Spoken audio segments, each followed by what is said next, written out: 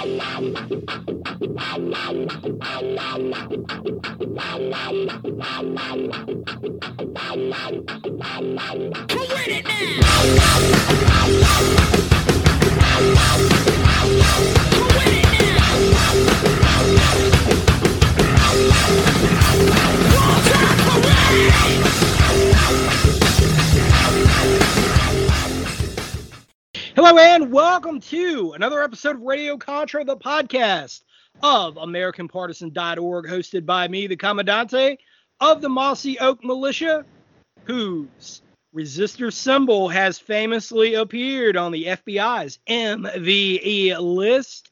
And of course, we are all domestic extremists now, according to President Joe Biden.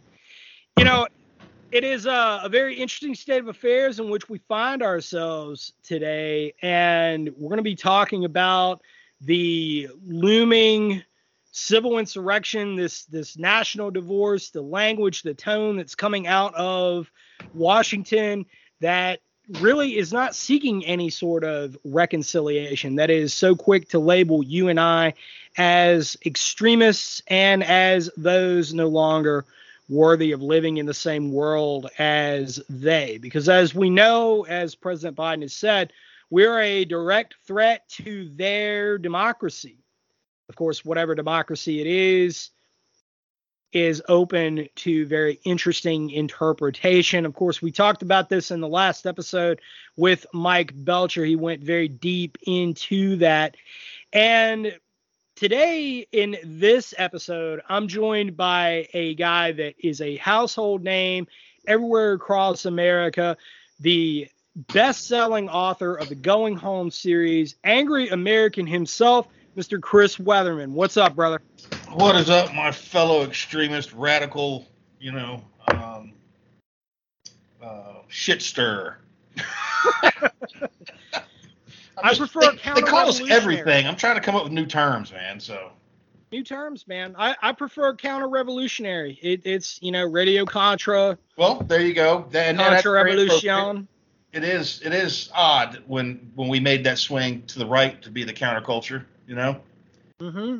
And I imagine most people didn't even see it when it happened. They didn't notice it or pick up on it. It was a shocking development to me. Right. Well, how Main Street America now became the pariah and evil and threat to democracy, because that's exactly what's happened. And, it's a very sad and fearful state of affairs where we are, what they're telegraphing, what they're talking about. You've had a very long-term view about all this. You've turned it into a best-selling book series. Your thoughts on this, and it seems like we're kind of all over the place, but really we're not. First and foremost, your reaction to the speech coming from Joe Biden last night. Your thoughts? Oh, it had it was reminiscent of a Hitler or a Stalin speech. There was a lot of production value there with the red lighting and the Marines behind them and all this stuff. And it's almost like I saw one tweet today that said that now they're embracing the Dark Brandon meme thing, and that they ran with it. To anybody with a thinking brain who can think critically, in my opinion, it's very clear that it was essentially a declaration of war. I mean, I hate to say that, and it sounds a little hyperbolic, but what else can you do there when the sitting president of the country comes out and says a quarter of the population are a problem and they need to be excised like a cancer, that, it's fairly obvious. I mean, my old man used to say everybody understands plain talk. That's pretty plain talk, And it's like you said this, I've been saying it for years. They will always tell us what they're going to do before they do it. And they're just telling us what they're going to do. Yeah. I don't think it's going to be as easy as they think it will be in their minds. I think they're going to have a hell of a lot harder time than they ever envisioned, and I also do not believe they will be successful. My opinion. Yeah, I don't think they will either. I mean, when as history provides, when you've declared war on essentially half the population, and I would say more than half the population today, because I promise you, I recognize that there will be people in our audience that disagrees with this.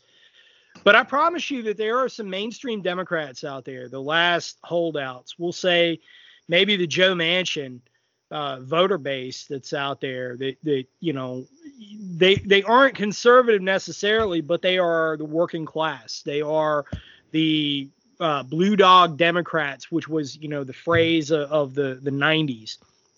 This populist base, and they've seen that. And they're feeling the pain on Main Street, and they're no longer willing to accept the lies that we've been fed. And they're saying, hey, I didn't really like Trump for a lot of reasons. I didn't like Trump. I didn't like his rhetoric. I didn't like things he said. Maybe even, some of the stuff that I saw that was occurring during the Trump years that I didn't like. But this is even worse. And that language, that red backdrop, that was just a disaster. It was an optics disaster by anybody's estimation. This is all very disturbing things. And so, here we are. They're essentially saying, the left is saying, the Civil War is inevitable at this point. It's very ironic that they are saying that the right's the ones is calling for violence when we've done no such thing. They're the ones who have not just called for violence, but they have committed political violence, many, many such cases. And we now find ourselves with essentially waking up to dog whistles that are legitimizing that violence. What say you? Oh, they absolutely are. It's really mind-boggling and on one level kind of terrifying that Biden stands up and makes all these accusations against the right. It's right out of Rules for Radicals, blame the things you're doing on your opposition. And when you go down the list, they're literally placing the blame for the actions that they're conducting at our feet. We're not conducting those things. We're not doing. They're the ones that call for political violence. They're the ones that allowed people to protest in front of Supreme Court justices' homes, which is a felony. But they didn't stop it. They encouraged it. The left, and I've said this for years, the left operates off of the mantra of "I have spoke, therefore it is so." Repeat the lie long enough, it becomes fact. And an example of that is something I put out to my patrons yesterday. I'm going to read this to you. You've probably seen it before. But this is November 7th, 2020. Joe Biden sent out this tweet. "I pledge to be a president who seeks not to divide but unify, who doesn't see red and blue states but a united states, and who will work with all my heart to win the confidence of the people." Well, on August 25th in Rockville, Maryland, he said this: "We're at a serious moment in our nation's history. The MAGA Republicans don't just threaten our personal rights and economic security. They're a threat to our very democracy. They refuse to accept the will of the people. They embrace political violence." In 2016, the left did not accept the results of an election. The next election comes around. We don't want to accept the results of the election with proven fraud. Anybody who's watched 2,000 Mules understands the level of fraud committed there.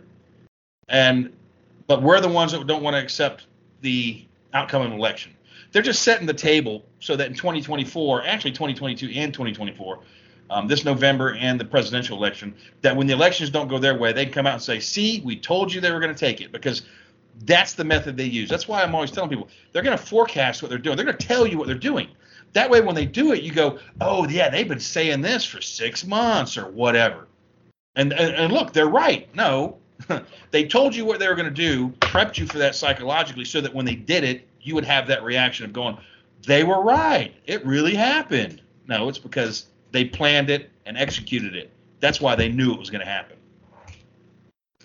No, I agree. And one of the takeaways, which I discussed last night on Sons of Liberty when I gave a Patriots rebuttal to the speech, was the suppression of voter rights. And to be perfectly clear, what they're specifically referencing is the voter ID law in Georgia.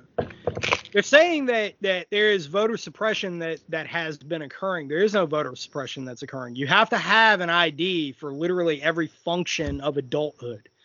You know, you have to have a photo ID. It is not difficult to ask for this, but yet they do not want that because it's another measure of tampering with the votes. It's another measure of tampering with elections and a reduction in election transparency.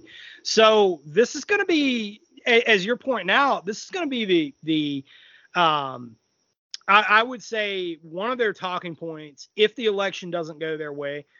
And I say if because we did not get to the bottom of the election fraud in 2020. What's to say that we're going to have a free and fair election in 2022? Oh, I doubt seriously that we're going to have a honest, legitimate election.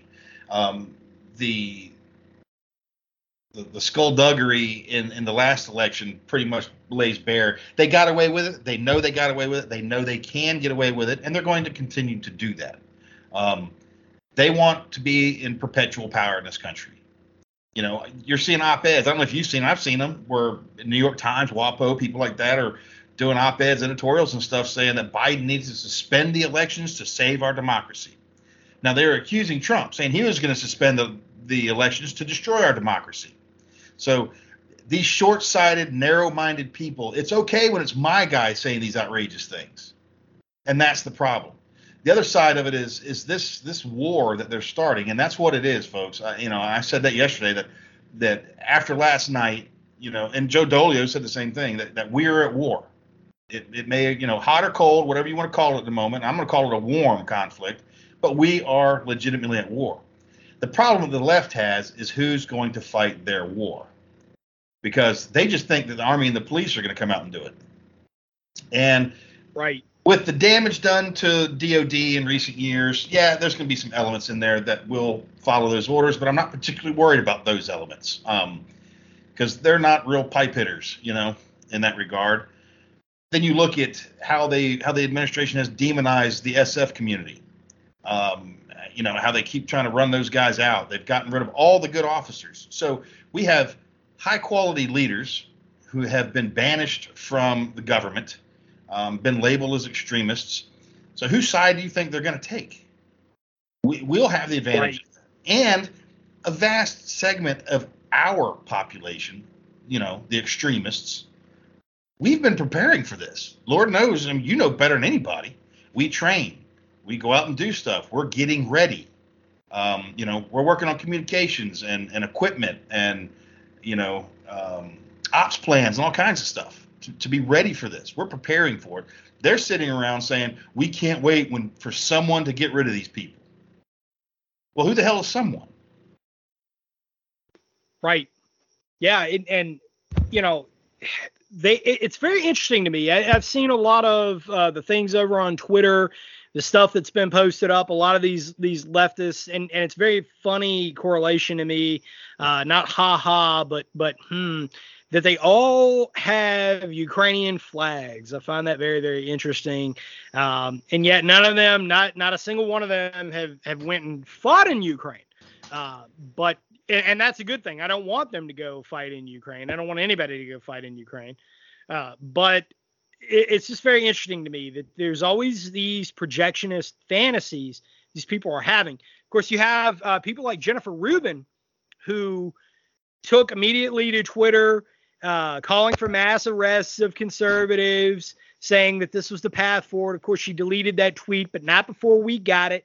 And it has been spread far and wide by people, including myself. There's been a lot of people on social media. There's been a lot of people in the alternative media that put this out there. Folks are taking the mask off. All right, they're calling for these mass arrests, but who are going to be doing these mass arrests? Is it going to be the police that they fired during the height of the COVID the COVID hysteria? Is it going to be the police that are doing nothing, that are allowing for riots and everything to run unabated in the streets of Chicago, New York City, Portland, Seattle, Dallas, Atlanta? Every one of these cities, these urban hellholes that are all creations of the Democrat Party. They're all creations of bad policy that they've put into effect. But they've done this on purpose, and this shouldn't be a surprise to anybody who is awake, number one, and has paid attention to things that I've put out in the past and other people have as well, such as watching the Battle of Algiers. You know, if you haven't watched that, you need to go back and look at that. How did they build their insurgency? They built the FLN built their insurgency through criminals, right? That's exactly what the left in America has done now, and they've really set the stage for that. Where do you see this going? Sadly, on the trajectory it's currently on, it leads to one place, and that's civil conflict. You know, the left has weaponized every institution of government. The only one that they hate at the moment is the Supreme Court, because they have no control over that. But then you see people, you know, that ignorant bartender Ocasio-Cortez come out and say things like, it is the responsibility of the president and Congress to control the Supreme Court. And it's like, no, that's exactly not the responsibility. It's the polar opposite, you dummy. And all of these people that are pushing for this socialist, Marxist, communist revolution here in the United States, that they want this shit so bad, have never lived under it, have never experienced it, and they only point to the good examples of socialism light. You know, some of the Northern European countries that have, universal medical care and things like that. They point to those aspects of it, but they leave out the hundreds of millions of dead left in the wake of communism globally. And they somehow think that they're on the right side too. These obviously are not students of history, and they don't read very much.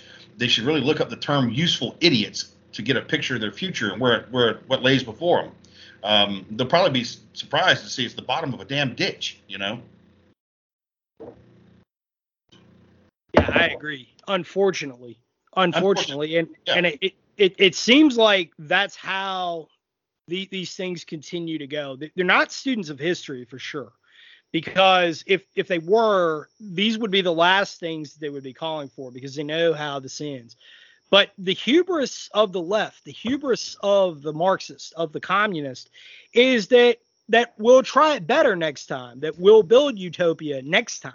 We'll do it next time. And it just seems like that they're tone deaf to the reality that this is not an ideal type that's ever going to be reached, not with a substantial amount of blood. And I don't think that they care.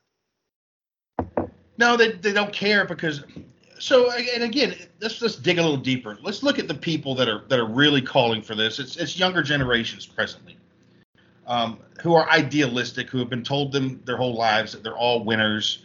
And every society has been forced to yield at their feet for everything that they find uncomfortable, or that hurts their feelings, or anything to this effect. They've grown up in a nanny state, and to them, the natural evolution of things is a greater and greater nanny state. I'm a champion of individual liberty. I believe people should be able to do as they please, as long as what they're doing does not infringe on the liberty of another. That's how I see things. But with liberty comes responsibility. You're responsible for your actions. You're responsible for the shit you do and say, you know, and responsibility is what these people fear more than anything. Because if they're doing what they're told, they're not responsible for any of the decision-making process leading up to that. And that is what they don't want. That's certainly an interesting point of view, that there is a inherent lack of responsibility. And that's something that I've seen put on repeat over and over again. I mean, you're a businessman, your bottom line, your income, your financial future is all wholly dependent upon you, actions you take or fail to take. And when you look at these people, very rarely will you find an entrepreneur, at least the ones who are honest about it, and when I say that, I mean, of course, you have very notable leftists like Mark Cuban, who I think is very ironic for a number of reasons. But he advocates these policies, but he's well insulated from all of them. He's certainly living in his own ivory tower, and of course these policies, it is very beneficial to him to take these sorts of positions. But he is an anomaly. The mainstream left winger out there who is cheerleading statements like Biden saying he's going to use F-15s on people like you and I with impunity, by the way, with impunity. And that's a very important statement to make, with impunity, that they are cheerleading these things on. It's not just that it's disturbing, it's that they have never had to be held to account for anything in their lives. And whatever jobs they have held have been things that are relatively unimportant, that in the big scheme of things, that, you know, they're usually governmental positions where they can't get fired, or, you know, there's some other circumstance that is absent those very, very real and very, very critical consequences of failure. And they've been removed from that. And as you point out, they've been removed from that for their entire lives. So it's very easy and very comfortable for them to hold these positions absent any sort of consequences. Right. And you know, you mentioned that a lot of them take government jobs, and you're right, they do, or with nonprofits and NGOs, or very remedial service sector jobs, you know, baristas. How many times do we hear that little moniker hung on them, you know? Everybody needs a title. You can't just say, I work at Starbucks. No, I'm a barista, you know, or Subway. I'm a sandwich artist. No, you make fucking sandwiches. Shut up and get back in the kitchen.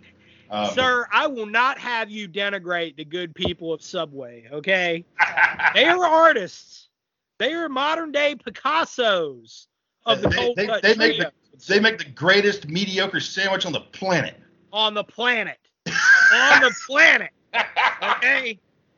I'm telling you, if they one step to get on a little tangent, one step to improve Subway, start wrapping them sandwiches in foil. If you wrap them sandwiches in foil and you put a fat dude standing outside of every Subway eating it out of the foil, that's business right there. I'm telling you, their profitability is going to go up 100-fold. I'm just telling you. Yeah, you're right. You're absolutely right. Hire that dude, a fat dude in a tracksuit with a gold chain on and a watch, eating a sandwich out of some wrapped foil outside of a Subway, any Subway, and I'm telling you, people are gonna be like, man, that sandwich probably ain't so bad. I'm gonna go in there. I'm gonna give me that cold cut trio.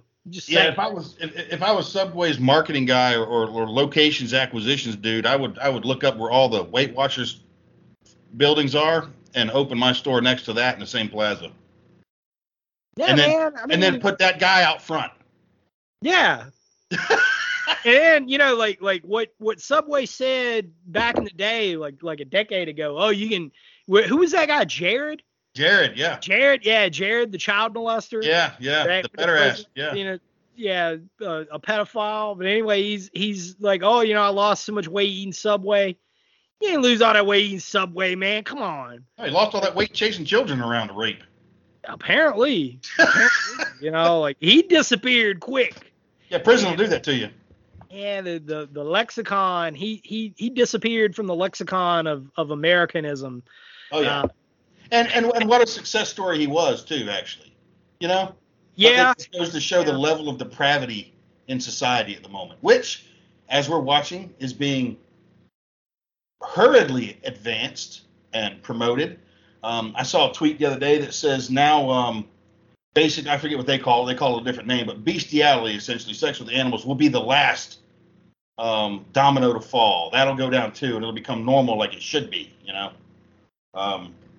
Because now the pedophiles, they want to use every name but pedophile, and they're trying to normalize that, saying that children, you know, they can consent, and there's nothing wrong with being attracted to children and all this stuff. These sick-ass people, you know, you look at Rome and you look at us, like you look back and forth, and you're just like, it's kind of like you're going, no, because you can watch it in real time. I told Mel yesterday, we were watching some of Biden's speech, some clips of it, I said, you are watching a civil war start in real time right now. Everybody's going to look around when it kicks off and be like, how'd this happen? Well, if you've been paying attention, you don't have that question. Yesterday morning you called me and you told me that. Yeah.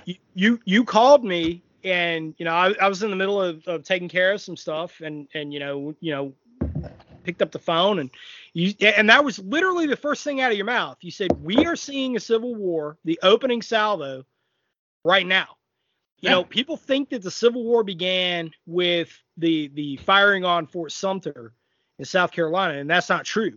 The Civil War began with the Missouri Compromise of 1856. Yes. A very strong case can be made that the Civil War began 6 years prior to that, specifically, and the events that led up to violence in Missouri and bleeding Kansas and the decade, that led into the Civil War and the Declaration of Civil War, the affirmation of the 10th Amendment, the secession, and then the forcible readmission, reconquering of the United States, which is what occurred.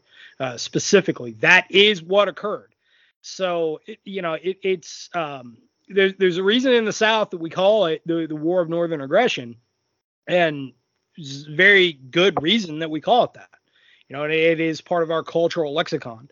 No matter how much that tries to be erased, that they attempt to erase it, there are some things that are never going to die, and they're not going to die. They're not going to be reconstructed either. So with that said, you're exactly right. Your estimation then yesterday morning was exactly right. It continues to be exactly right now. That speech was everything that you and I last night, we thought that it was going to be, perhaps worse. Yeah. In some ways, and in other ways, I think that it was a little bit better. He certainly dog whistled to his militant base, his paramilitary base that's out there, and we're going to see selective terror for sure that's going to begin. And anybody that doesn't know what selective terror is, please read Michael Collins' The Squad. I implore you to read that. It is not a very long read. It is not a difficult read. It is something that is easy to digest. Michael Collins himself was a pretty simply educated man. And also Guerrilla Days in Ireland by Tom Barry, which is another book. Tom Barry was a contemporary of Michael Collins and another very important person to pay attention to. And that's going to paint a very real picture of the troubles in America that I see unfolding in the near future. But selective terror coming from the left is absolutely something that is on the plate. And it is something that the president legitimized last night. He absolutely did. Also, I like what you did there. The use of the troubles. That was good. Well played. Very well. I like that. Because that's what's coming to us. We're going to have a period where we look back at as the troubles or worse. Or it's either going to be the troubles or it's going to be, Civil War redo. And it's kind of it's scary. And when you look at Twitter, because I know you're on there now kind of a little bit, and the tweets I see from just your average, what would be classified as normie Democrats, are pretty scary as well. And I've been saying this for some time, particularly about the Antifa folks and then the left that supports them, is I feel that these people are genuinely disillusioned in that they believe that when they decide it's time for us to go, they're going to just make us go away, and that we're all going to walk politely and, calmly and in nice orderly rows into the box cars and the ditches, and kneel down to be shot. That's how they act. And I don't think they fully appreciate the level of resistance, not just resistance. There'll be no quarter. And I really don't think these folks are wrapping their heads around the ultimate consequences of the words they're using at the moment. It's to me, it's terrifying. I don't want this to happen. I've never been in combat. I don't claim to be, but I do train for it a lot, and I know I can perform. I know that for a fact. So even with that skill set and the tools to do so, I don't want this to happen. I truly don't. But at this point, it's a foregone conclusion. in my opinion. I wouldn't call last night's speech the declaration. I said that earlier. I would call last night's speech the intention to announce the declaration of war. Would be the way I'd see it, because there's going to be some, like you said, Fort Sumter event on the horizon. And I was talking about this a few days ago. Some folks, I'm like, there's an event out there. There's a trigger event out there, and we don't know what it is yet. And when it occurs, we may not even recognize it for what it is at the moment. But there's an event that's going to occur that's going to trigger the violence that will follow. And that's just a fact. Yeah. No, I agree. And I think that, unfortunately, the state of affairs in which we find ourselves is that there's no more conversation to be had with the left. They're not interested in having a conversation. The right, in many different respects, is interested and very willing in every case that I could think of to at least embrace and accommodate the left. And they've attempted to do so on multiple occasions, at least in the political arena. The left is not interested in doing that. And they're instantly dismissive and look down their nose, both ideologically and physically, at anyone that has a dissenting opinion. And so you have this purge of opinions that they've sought to create, whether it's a marketplace of ideas, social media, the internet presence, what have you, but also in physical spaces with cancel culture, which, cancel culture is kind of died down a little bit. And now, I expect within the next 30 days that this is going to ramp up exponentially, that people are going to try and get one another fired, that there's going to be purity tests that we're going to see. Something that I talked about last night on Sons of Liberty is that in the medical profession, what we saw with COVID and people who were, apprehensive about experimental vaccines and maybe had a question of, hey, let's see how this worked out here. And they were instantly fired and castigated and were told, in many different ways, viral posts that were on social media that were coming from leftists that worked in the medical profession, you're not worthy of life. Quite literally. That's not hyperbole. That's their own words, that you are not worthy of life because you have a dissenting opinion. You have a different opinion. You dare to question us that millions of people, you're going to kill grandma and you're going to kill all these people if you don't get this vaccine. And now we've got mountains of data that's coming out that actually the opposite was true. That there's a multitude of data out there that is suggesting that there's a correlation between vaccine injuries and the mRNA gene therapy, which was what was actually happening. And so this attitude of hubris that they had is being taken to the next level. And for anybody that says that it wasn't partisan politics that were involved there, you're dead wrong. That's exactly what they were doing. So it is not a stretch to say that these people will be not just shutting off medical access and saying you're not worthy of life because you have a dissenting political opinion. We're seeing this dog whistled coming out of the White House. The White House spokeslady, Karine Jean-Pierre, who can't even do math. Okay, doesn't even understand first grade. 10,000 million. 10,000 million. I didn't know that this was a number. Okay, in all my years of education, I didn't know that this was a number. Okay, but apparently it is, according to Karine Jean-Pierre. Who wore red today, and sister, that was a bad look. Yeah, she was a little tone deaf on that one. I think 10,000 million is just below Godzillion. I think it's up there in that frame. A billion D. It's right up there with a billion D. The billion D. A billion D. I know. How much more money do we need to give to Ukraine? 10,000 million. 10,000. I think 10,000 million, and they'll beat those Russians back to the Stone Age. No, in that case, then it's 80,000 million, because didn't we just give them 8 billion? Well, they want 13.7 billion more that just came out in the past hour since we've been on air. And that is, by the way, for all of the boomers that are in the audience, I want you to understand, all the boomers that still pay attention to the legacy media out there and also happen to listen to this podcast, all 5 of you. That is coming out of your pockets. Okay. That's coming out of your pockets. So Yeah, that's your Social Security increases right there, folks. right. That is coming out of your pockets. So thank you. Meanwhile, the Forbes article that I put up earlier today, Fortune rather, that I put up earlier today, we are absolutely in a recession. The Treasury Department is saying that they're going to have to restrict bonds, that the interest rate is going to be going up yet again. We're not too far out from seeing austerity measures. And of course, we have the regime in D.C. that is saying that the economy is fine. Meanwhile, on Main Street, we're the ones who are suffering. Okay. The lumpen proletariat, you and I, all of us, we're the ones who are suffering, and we're the ones who are going to suffer the most from all this.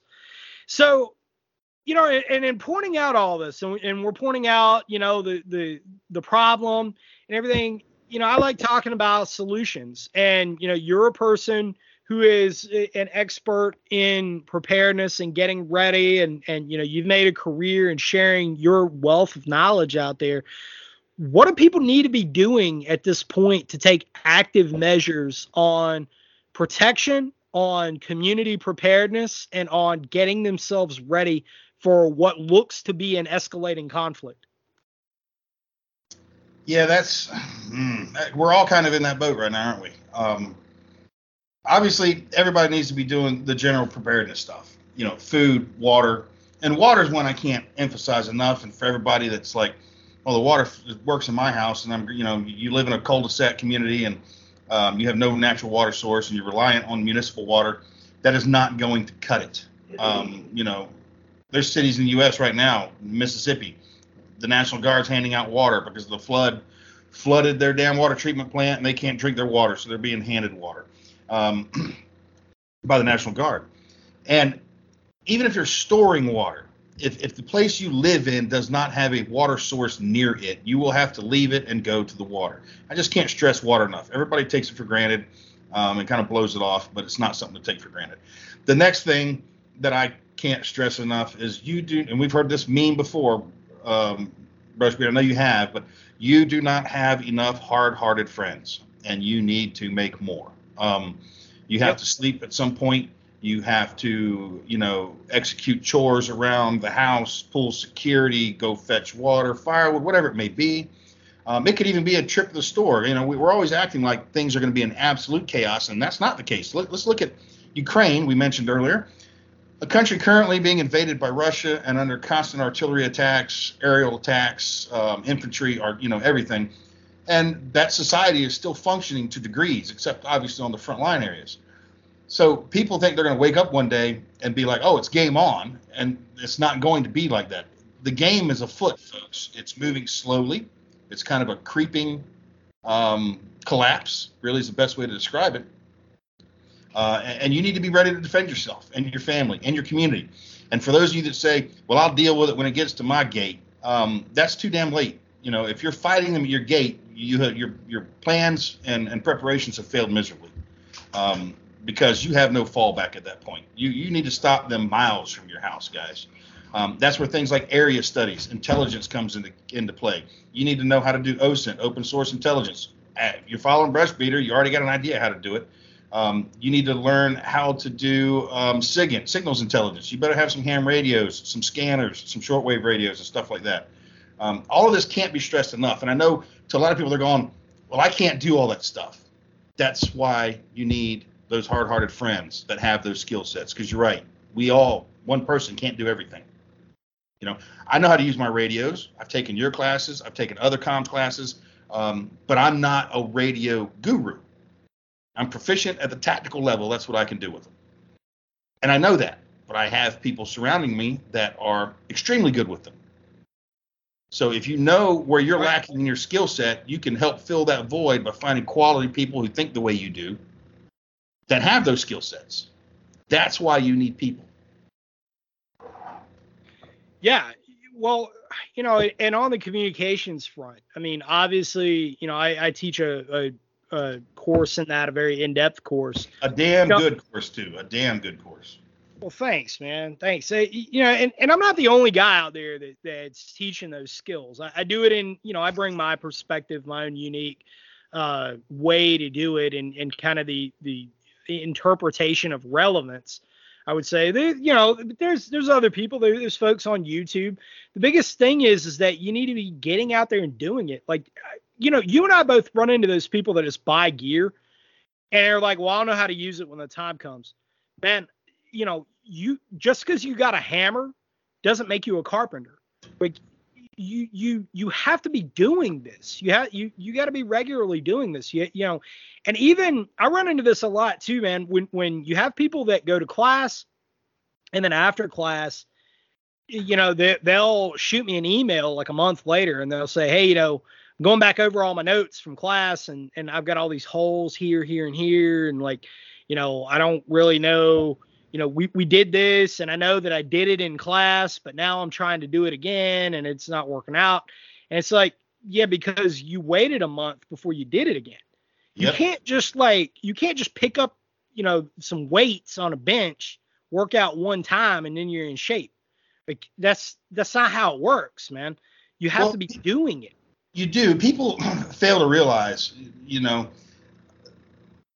tactical skill sets, firearms. That is a martial skill. Okay. Even comms, I'm going to call that a martial skill because it is a skill set that requires constant maintenance and improvement of the skill set. And just like muscles, if we set those skills down and we don't utilize them, they will atrophy. So it is a martial skill that people need to learn. They need to exercise, maintain, and grow at all times. You like you're saying, you're not going to buy all this shit. I hate doing survival classes where we have students come out. And one of the things we do is a ruck dump and finding 50% or better of the equipment in their ruck still in the packaging. Number one, it's mind-boggling to me that you're carrying all this extra garbage around with you. But then number two, you've assembled this bag and you carry it with you everywhere you go with the intention that someday you may need it to save your life. And all you have is a great big bag of questions because you've never used any of this shit. You've never tried it. You've never went and spent a rainy night in the woods with that rucksack to see if you can make it and how comfortable you can make yourself.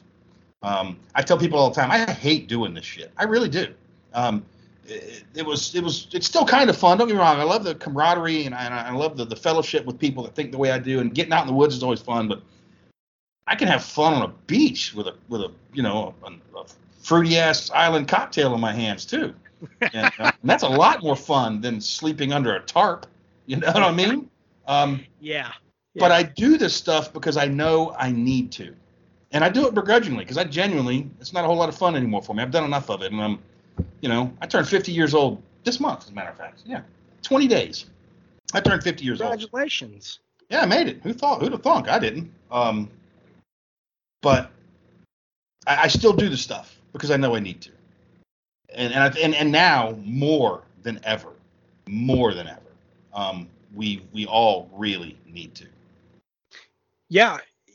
And one of the things that I want to throw in there specifically with regards to communications, but this applies to tactical medicine. This applies to marksmanship skills as well.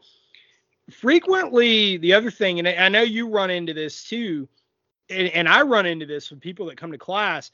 They'll say, well, so-and-so's are if it's a group, if I'm doing classes for private folks, so-and-so is our designated commo guy, or so-and-so is our designated medical guy. And then they kind of just defer all of those taskings to that one particular person. And they don't do anything else. And it's like, what I've seen at least is that then they'll normally say, well, those communication skills are hard. And I have to learn something. I don't have time to do that. So he's just going to do it all for us. Well, look, that doesn't work. So in the Army, it's important to have a guy who is a subject matter expert. Yes. He's there to troubleshoot things when it really goes wrong. And it will. That's his role specifically. But in the Army, for example, every soldier gets a basic level of competency, or at least they used to. I don't know what the hell they do now. But every soldier, every person used to get a basic level of competency with your communications equipment, right? So when you're in basic training, I remember when I was in basic training, I was going through infantry school down at Fort Benning. And that very first time they put a Singars radio in front of us and said, this is how you put a frequency into it. This is how you talk into it. And it had a little script, right? And this is what you're going to say. And you had to do it. It was a basic competency skill that you had to have, and you're being tested on this. Every soldier had to know how to do this, right? Yeah. Does the Army have separate MOSs of guys who are subject matter experts? They go on to an advanced school and they learn, or at least are supposed to learn all the things there is to know about that. Yeah. But at a basic level, you got to know how to at least operate your equipment, right? And so everybody has to do that. Like when you're coming to a group of people, everybody has to know how to build your own shelter. Everybody has to know how to use a freaking knife. You know, that's another thing. Like, guys will be, you know, they'll come to class, they'll bring these big honking knives looking like, you know, Rambo or something in the woods. And that's fine. I mean, I've got a lot of knives too. I think everybody that is of a survival mindset has a multitude of different knives, and some of them have different purposes and what have you. But you got to know how to actually use the blade and maintain the blade and sharpen it, you know, and those are all prerequisite skills. You got to have all that. And communications is the same way. Tactical medicine is the same way. Physical fitness is the same way. You got to keep yourself fighting shape, you know, and I mean, one of the things that I think is really crazy is you run into these guys. They're very well intentioned, and I'm not putting anybody down, but if you're coming at me and you know, you're easily 300 pounds, and you know, you're wearing, you know, a bunch of gear where you look like a door kicker in Iraq, and you know, you're talking about, you know, all right, when this happens, we're gonna do this or what have you, bro, you're gonna have a heart attack, and you and this isn't me being mean, you know, you have to make some address some underlying issues first before you can do anything else, you know, and these are all skills that you got to have. You know, it's you got to be an asset to the team. And another part of that too is knowing that not everybody's cut out to be a door kicker, man. You know, I'm in my late 30s now. I'm at the end of my viability of being a hard charging, war fighting, you know, running and gunning and doing all this stuff, man. You know, I've said it many times. I got a mountain of orthopedic problems that came from a life of doing that in you know, the bulk of my adult life. And you got to be honest with yourself. Now, I can train young guys, I can train stud all day long to do that. And yeah, when we're pushed, and I pray every day that day doesn't come to where we have to do that. But if we do, I can lead those guys. But I'm not going to be the guy that's running and gunning and doing all this stuff. I'm going to be the guy that's teaching the other hard chargers to do that, because that's what we're called on to do. And that you know, and I'm man enough and secure enough to take that position and say that at this phase in my life, that's what I'm going to have to be doing. I don't need to be the alpha out there again, you know, doing that stuff. I can teach the other guys to do that. I can be a force multiplier. And I think in the larger preparedness community and in taking those active measures of preparation, we have to be that. We have to be those force multipliers. I agree. I think the Green Beret idea of an ODA, of an A team, is the approach everybody needs to take. Yeah, you've got your Bravos, your Charlies, Deltas, Echoes, all that stuff. But everybody on the team cross trains, so that if your Bravo gets wounded, you still know how to take that 240 apart and deal with it and fix it if it's down or whatever, you know. Or everybody needs to have a basic level of medical skill. Everybody needs to have a basic level of communication skill. Everybody needs a basic level of tactical skills. But then they also need the skills of gardening, you know, basic repair and things like that, and getting creative. That's one thing I don't think enough people exercise, is the creative sides of their brains, because we're going to be entering a time where you're going to have to get very creative to solve problems, like super creative. You know, we talk about the generation that came through the Great Depression and how they don't throw things away and how they learn how to make do. That was in the 30s. That was 90 years ago, almost 90 years ago. You know, there's very few people alive that can still recall that.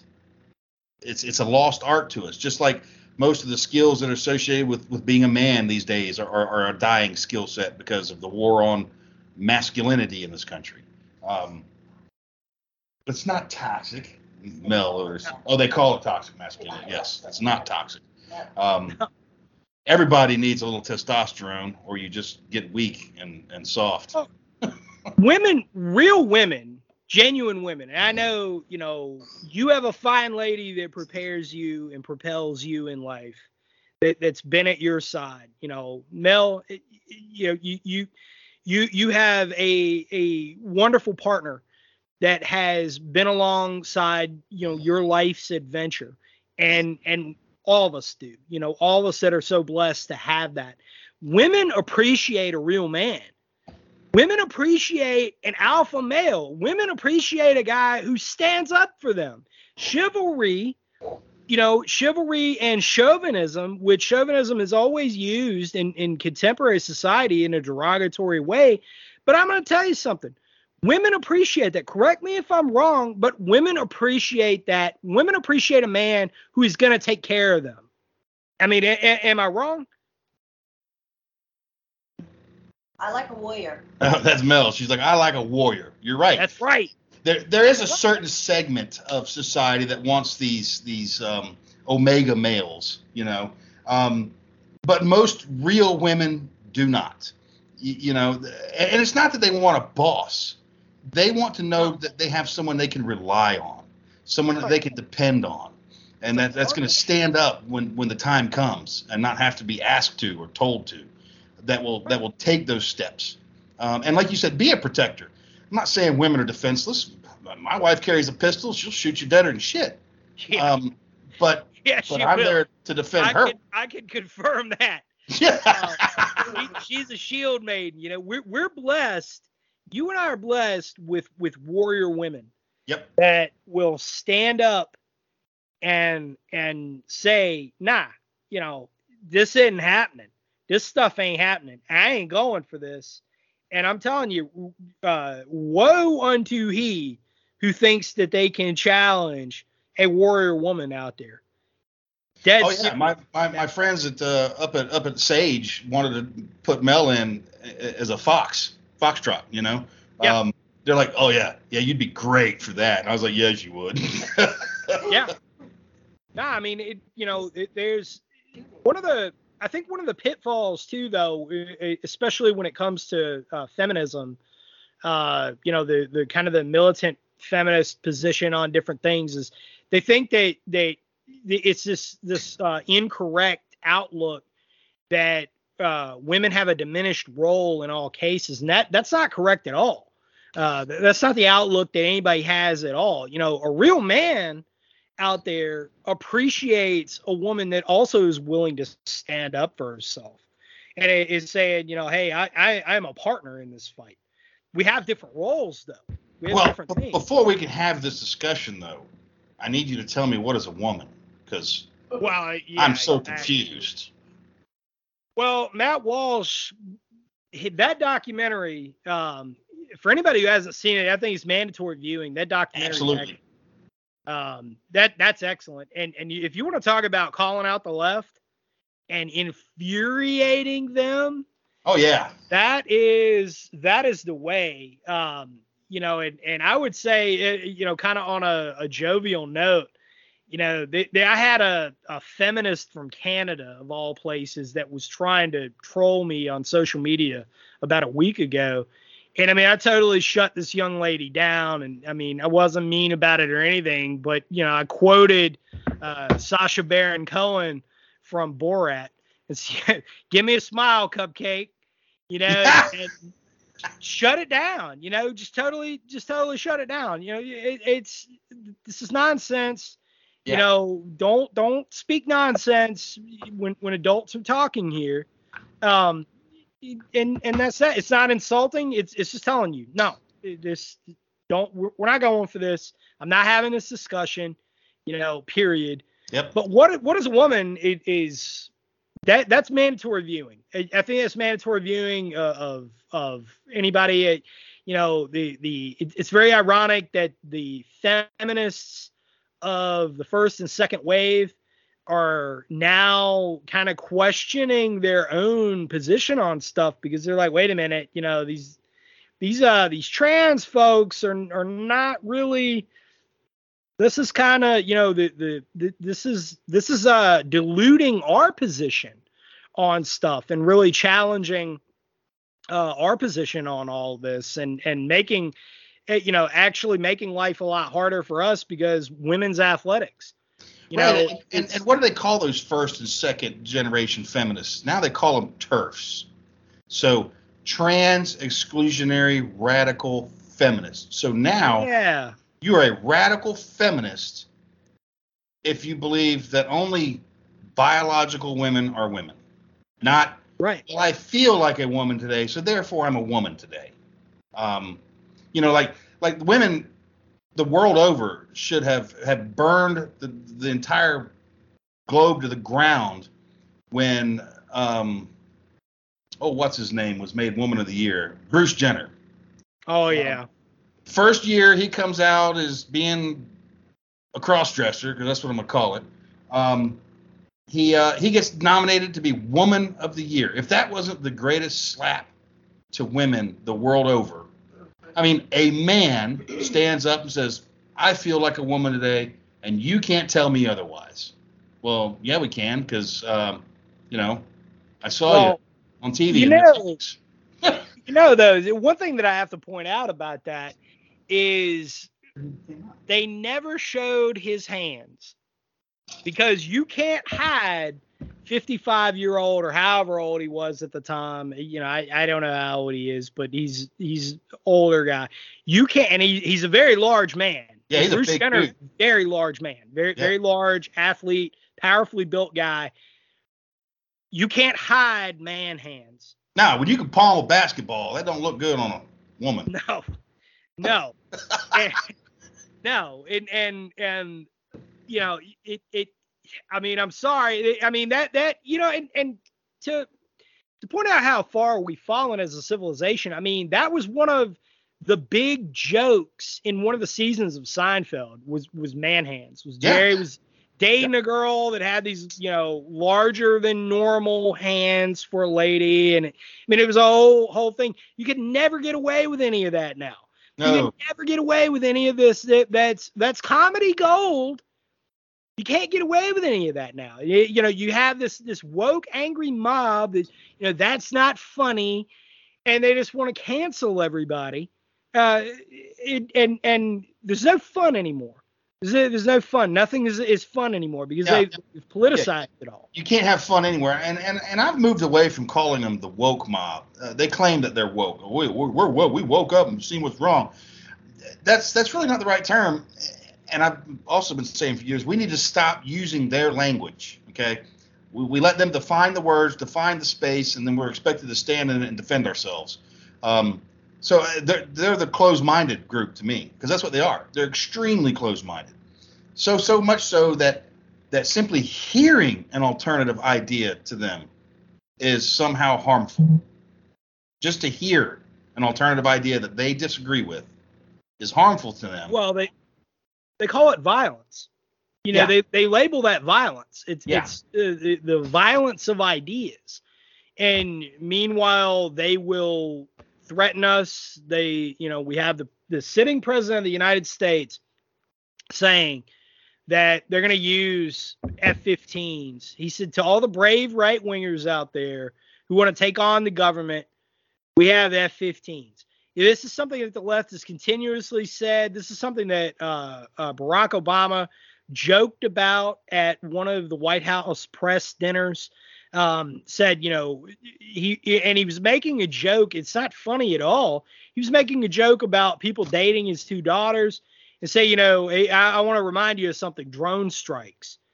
And this is coming from the president that authorized more drone strikes than any other president in history, including 2 American citizens, by the way. Now, I'm not taking up for Anwar al-Awlaki or his son, because of what they were doing. But what I will say is this: they were American citizens. Okay, and if we knew where they were, and given the assets that we have operating in Yemen, especially at the time, he could have been rolled up. He could have been brought back to the United States and tried. But they didn't do that. They didn't do that. Instead, they assassinated him.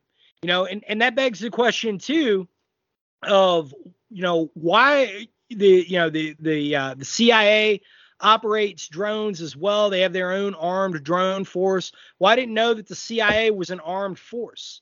This is, you know, I understand Title 50 and Ground Branch, very familiar with that world, but these are all things. And the irony is that the left called these things out at the time, and now they cheerlead on it. It was political selectivity and the selectiveness of the language. That's a very dangerous inflection point that we have entered now here in the United States. Yeah, but you can look back at there was a tweet out this morning, 10 minutes of Democrats denying elections. You know, and they referred to Trump as an illegitimate president all through 2016. But then when Biden was elected, how dare you judge the efficacy of our elections? You know, how dare you do that? And so now they're setting the table just in case they lose.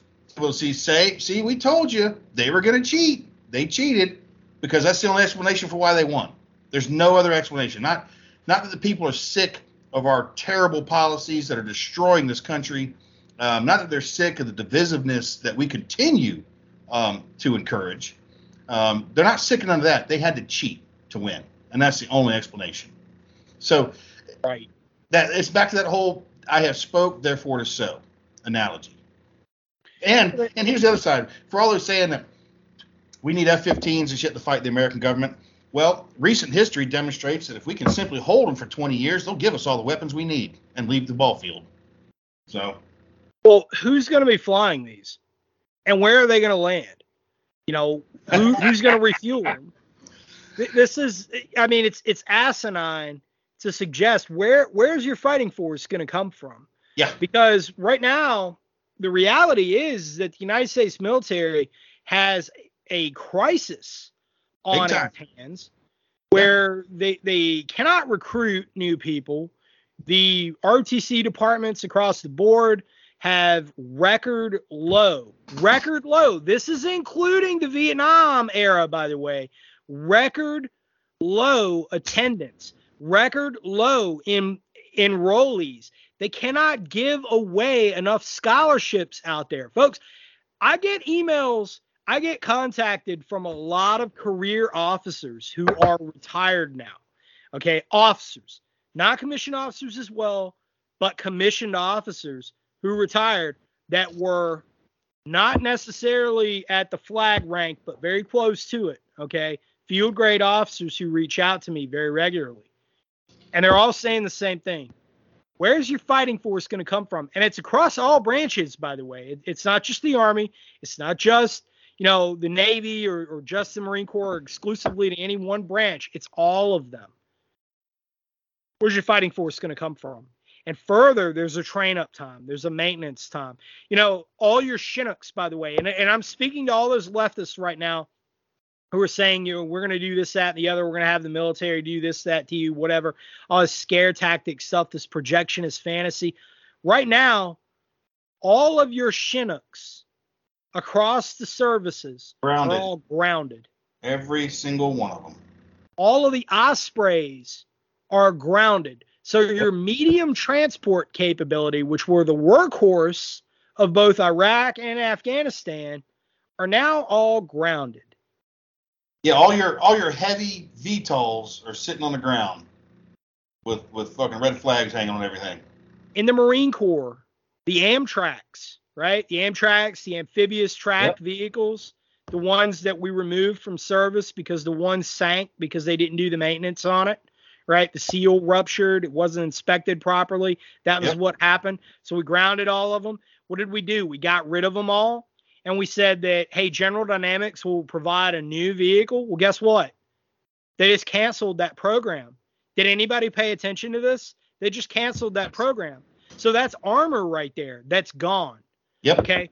All of our munitions are HMARs or HIMARS, right? We sent all those to Ukraine. Javelins. Yeah. So you've got Lockheed Martin that's saying, well, or Raytheon rather, saying that, okay, we can replenish the Javelin. Okay. The stockpiles of Javelins, sure. Can you replenish them? Yeah. All right. But they didn't give a timeline on that. What do they need? They can't get components. They can't get the components. Where do the components come from? China. Taiwan. Okay. Specifically Taiwan. The microprocessors, they come from Taiwan. The rare earth elements that are needed for the computer chips to guide those munitions, where are they coming from? Taiwan. What's the place that's about to be hotly contested? Taiwan. Yeah. They don't have a timeline. They don't have an answer for all this. So where's your fighting force going to come from, left? Well, and they're sending not just HIMARS and Javelins. They're telling SF groups now to box up equipment that's being shipped. They're pulling HIMARS units out of Marine Corps line units, taking them from them to send them to Ukraine. Yep. We are eviscerating our own military and for this proxy fight with Russia, because that's all the Ukraine thing is a proxy fight with Russia. That's it. And we're arming the shit out of them. And Putin is telling us, he's like, you guys are getting dangerously close to being an actual, belligerent.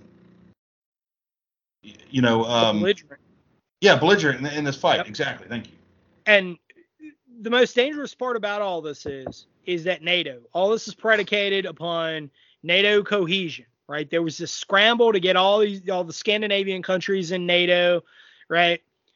Well, NATO now cannot give an answer on exactly how they are going to supply their energy needs all across Europe. And we're seeing early fractures right now between Poland and Germany. Poland called in their war reparations. Why? Because they are broke, because they don't have any money, and NATO doesn't have an answer. Oh, and by the way, Russia said that, hey, Nord Stream 2, guess what? It's shut down. So is Nord Stream 1. Yep. Done. Done deal. So. And Germany and German industry is just tanking. I mean, it's cratering right now. The UK is anticipating civil unrest in the streets over energy bills. And we've all seen some of those pictures. A coffee shop with a $10,000 light bill. Well, pound light bill. So it's even more than $10,000. It's even more than $10,000, right? You can't afford to breathe at that point. But what's funny in those is you see those pictures on Twitter holding their light bill for $10,000 and bitching about how can this be possible. Then you look at their name, and right beside it is a Ukraine flag. Yep. And it's like, do you people not understand the way you're being played? You know, they're just being played. They don't get it. I pointed out on the last Council on Foreign Future Conflict, rather, with Joe Dolio and that crowd, Mike Bennett, Mark Sibley, all those authors that I was on with. And I was very honored to be a part of that. And I'm going to be on with them again in the near future. But the thing that I pointed out is the most pragmatic step that NATO could make right now, absent the United States.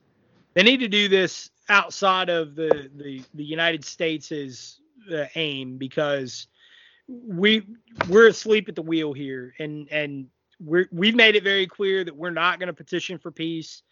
But NATO needs to take steps right now to create a two-state solution in Ukraine and have a cessation of hostilities. That's going to be what they're going to need to do. And that's going to lead to major, and because they haven't done that's going to lead to major problems within NATO and an eventual fracturing that I see occurring. And it's going to happen quick. Here we are. This is the beginning of September. I don't want to give a timeline on this per se, but being familiar with winter in Europe, I would say that by January, February, they're already telling Germans that get used to taking cold showers. Hey, first world country becoming a third world country, that's not going to fly for very long. No. Not without major ramifications. And it's already costing us here. Look at California. They banned the sale of internal combustion engines after 2035, and they come out yesterday and say, oh, yeah, and by the way, don't charge your electric cars either. Right. It's right. The lunacy that is at play here. And Europe is caught in the middle of this. I feel for the people over there. They failed to realize how critical Russia was to their very existence. And I mean that exactly like that. From energy and food to you name it, they're cut off now. And most people don't realize Europe has zero petroleum stores except in the North Sea. UK's got access to a little bit. Up in Finland and Norway, up that way, they have some drilling rigs and stuff too, but they're all in the ocean. Norway is now trying to supply gas to Europe, but they can't come close to what Russia was supplying. And now the Germans are buying Russian gas that was purchased by the Chinese, liquefied, put on tankers, and sent all the way around from China, around the Horn of Africa, back up to Europe to make it even more expensive. Right. It's just they're lunacy. not going to be able to afford it. No, they will not be able to afford it. And we're going to see some epic civil unrest, I think, in Europe. The Europeans on the whole are some fairly quiet people, but we look back through their history, they've got a record of some pretty serious revolutions and stuff. Yep. They're quiet until they're not. Exactly. And when they're not, heaven forbid the chaos. And that's what the left doesn't realize here. When they make those of us that don't want to get involved in this shit get up off the couch and get involved, it's going to be a really, really, really bad day. Really. All we want is to be left alone. We just look, stop yelling at me. Stop calling me. I ain't done nothing to nobody. Leave me alone. Let me live my life, and I'll leave you alone, I promise. But no, they can't have that. You know, they can't do it. They're going to apostasy is verboten in the religion of the left, in the religion of Marxism. Oh yeah. There cannot be any dissent, and it's a sad state of affairs. But brother, you know, we've talked about all this, we've discussed all this, and you know, there's active measures in preparation, and you know, you've pointed it out.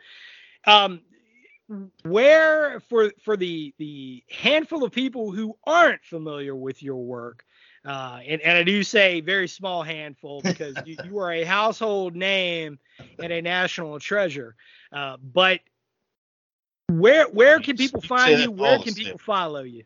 So you can find me on all the typical social media stuff, you know, Instagram, Twitter, Facebook.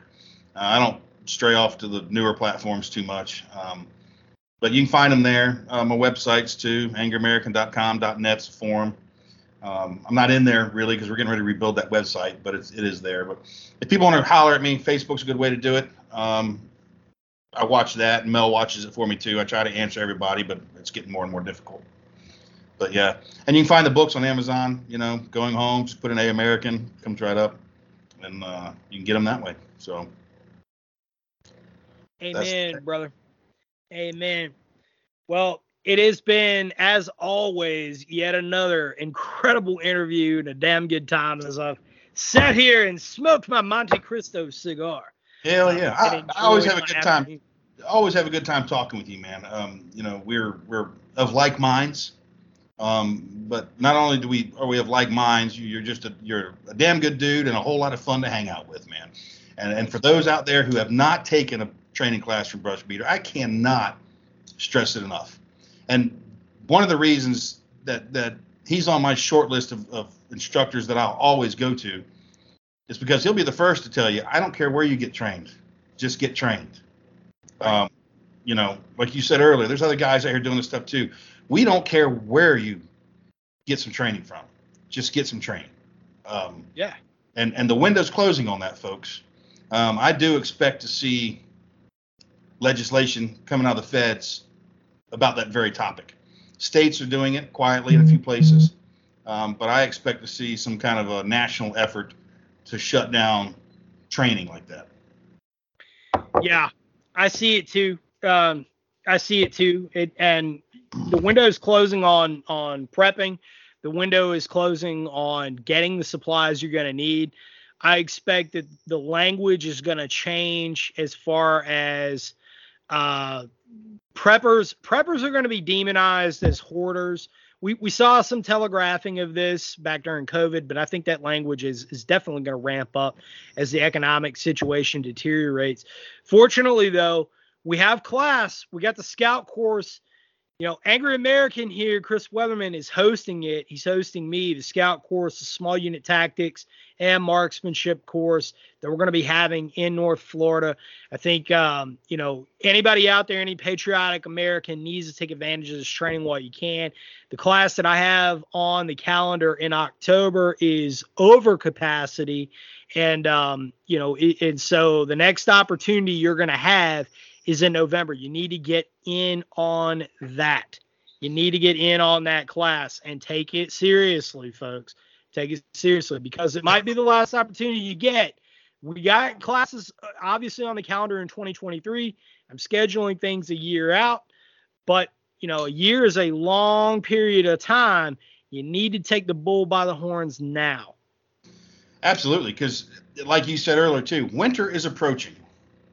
And when the ground freezes in eastern Ukraine, it's going to be a different conflict than it is right now, which is going to put stress on us domestically. We're going to be coming out of a rather contentious midterm election at that point.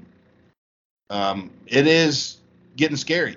And on the point too of the Scout Rifle class, man, if you live in a flatland area, all right, I've taken your class up in North Carolina with you, and it was great, but we don't have hills like that where I live.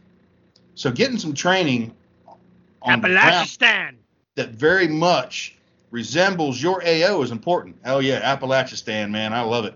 Alan's actually got a map of Appalachian at the house, and I think it's awesome. That's right. But yeah, you got to get out there and train, and training on ground that's like I said is similar to your AO is very important.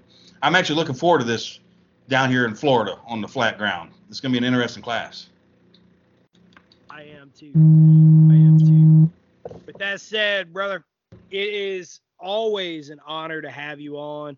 And always an honor to sit down, enjoy an afternoon, you know, and get your take on things, because it is incredibly invaluable, and I think gives a lot of people a lot of guidance. For everybody else out there, check out the books, get the training, take all this stuff to heart, folks.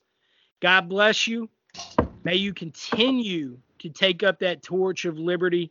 It is not dead, and I want you all to keep in mind, just as I said last night, that if we were not winning, they wouldn't be working as hard as they are. They wouldn't be propagandizing as hard as they are. We're going to win this, and it's going to take a lot of work on the part of all of you out there. We're all in this together. God bless you, and I'll talk to you again very, very soon. Zency Scout, out.